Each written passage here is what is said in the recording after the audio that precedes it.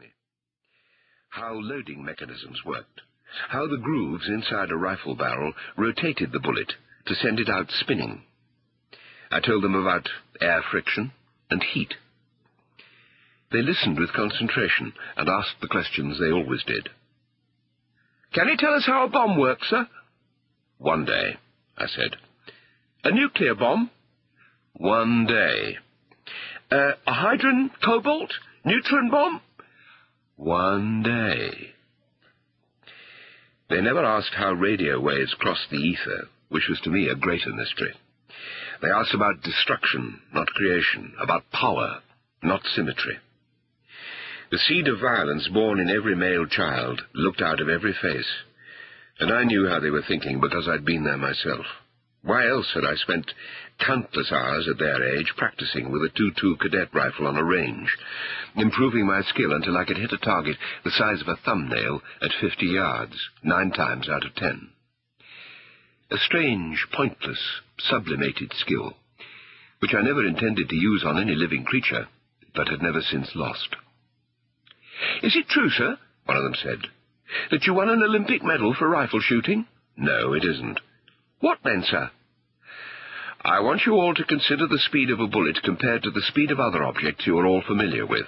Now, do you think that you could be flying along in an aeroplane and look out of the window and see a bullet keeping pace with you, appearing to be standing still just outside the window?" The lesson wound on. They would remember it all their lives because of the gun.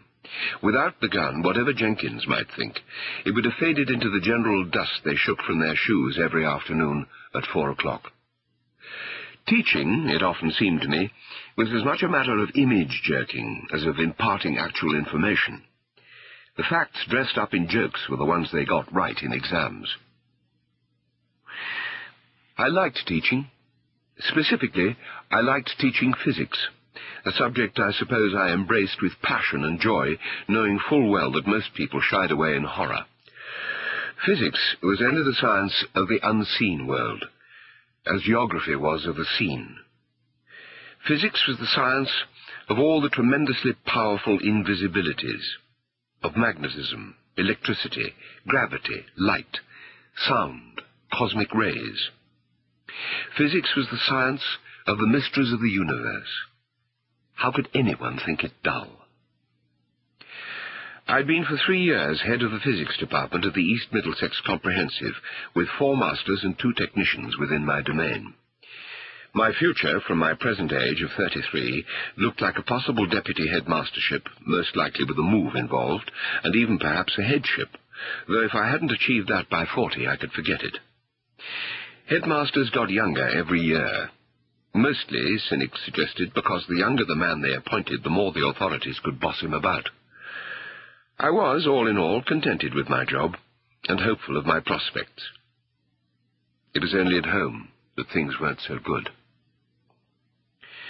4A learned about momentum, and Arcady ate his apple when he thought I wasn't looking.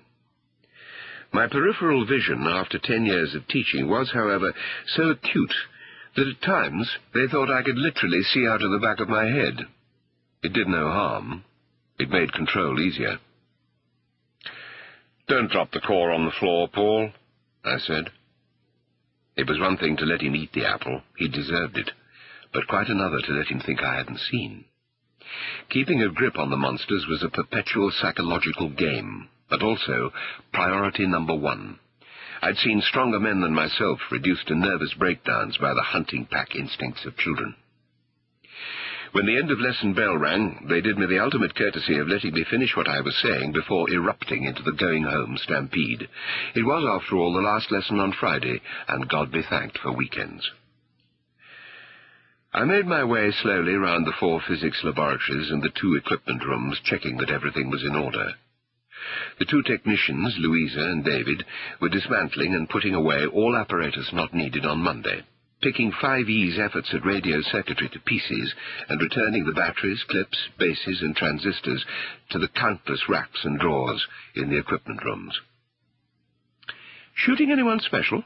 Louisa said, eyeing the gun which I was carrying with me. "Well, I didn't want to leave it unattended." "Is it loaded?" Her voice sounded almost hopeful. By late Friday, she was always in the state in which one never asked her for an extra favour. Not, that is, unless one was willing to endure a weepy 10 minutes of, "You don't realize how much this job entails," which on most occasions I wasn't. Louisa's tantrums, I reckoned, were based on her belief that life had cheated her, finding her at 40 as a sort of storekeeper, efficient, meticulous, and helpful, but not a great scientist. "If I'd gone to college," she would say, leaving the strong impression that if she had, Einstein would have been relegated. I dealt with Louisa by retreating at the warning signs of trouble, which was maybe weak, but I had to live with her professionally, and bouts of sullenness made her slow. "My list for Monday," I said, handing it to her. She glanced disparagingly down it. "Martin has ordered the oscilloscopes for third period." The school's shortage of oscilloscopes was a constant source of friction. "Well, see what you can manage," I said. "Can you make do with only 2? I said I supposed so, smiled, hoped it would keep fine for her gardening, and left for home. I drove slowly, with the leaden feeling of resignation clamping down, as it always did on the return journey. Between Sarah and me there was no joy left, no springing love. 8 years of marriage, and nothing to feel but a growing boredom. We had been unable to have children. Sarah had hoped for them, longed for them, pined for them. We'd been to every conceivable specialist, and Sarah had had countless injections and pills, and 2 operations. My own disappointment was bearable, though nonetheless deep. Hers had proved intractable, and finally disabling in that she had gone into a state of permanent depression from which it seemed nothing would rescue her. We'd been told by encouraging therapists that many childless marriages were highly successful, husband and wife forging exceptionally strong bonds through their misfortune. But with us it had worked in reverse.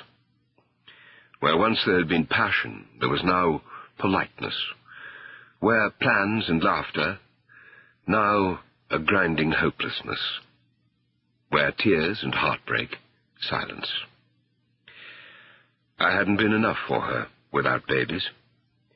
I'd been forced to face the fact that to her motherhood mattered most, that marriage had been but the pathway, that many a man would have done.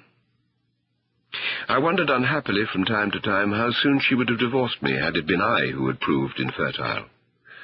And it was profitless also to guess that we would have been contented enough forever if she herself had been fulfilled.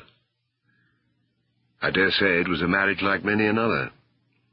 We never quarrelled, seldom argued. Neither of us any longer cared enough for that. And as a total, prolonged way of life, it was infinitely dispiriting. It was a homecoming like thousands of others. I parked outside the closed garage doors and let myself into the house with arms full of airgun and exercise books. Sarah, home as usual from her part-time job as a dentist's receptionist, sat on the sofa in the sitting room reading a magazine. "Hello," I said. "Hello. Good day?" "Not bad." She hadn't looked up from her pages. I hadn't kissed her. Perhaps for both of us it was better than total loneliness, but not much. "There's ham for supper," she said. "And coleslaw. That all right?" Fine." She went on reading. A slim, fair-haired girl, still arrestingly pretty, but now with a settled, resentful expression. I was used to it, but in flashes suffered unbearable nostalgia for the laughing eagerness of the early days. I wondered sometimes if she noticed that the fun had gone out of me too, although I could sometimes feel it still bubbling along inside, deeply buried. On that particular evening I made an effort, as I did more and more rarely, to jog us out of our dimness. "Look, let's just dump everything and go out to dinner. Maybe to Floreston's, where there's dancing." She didn't look up. "Don't be silly." "But let's just go. I don't want to."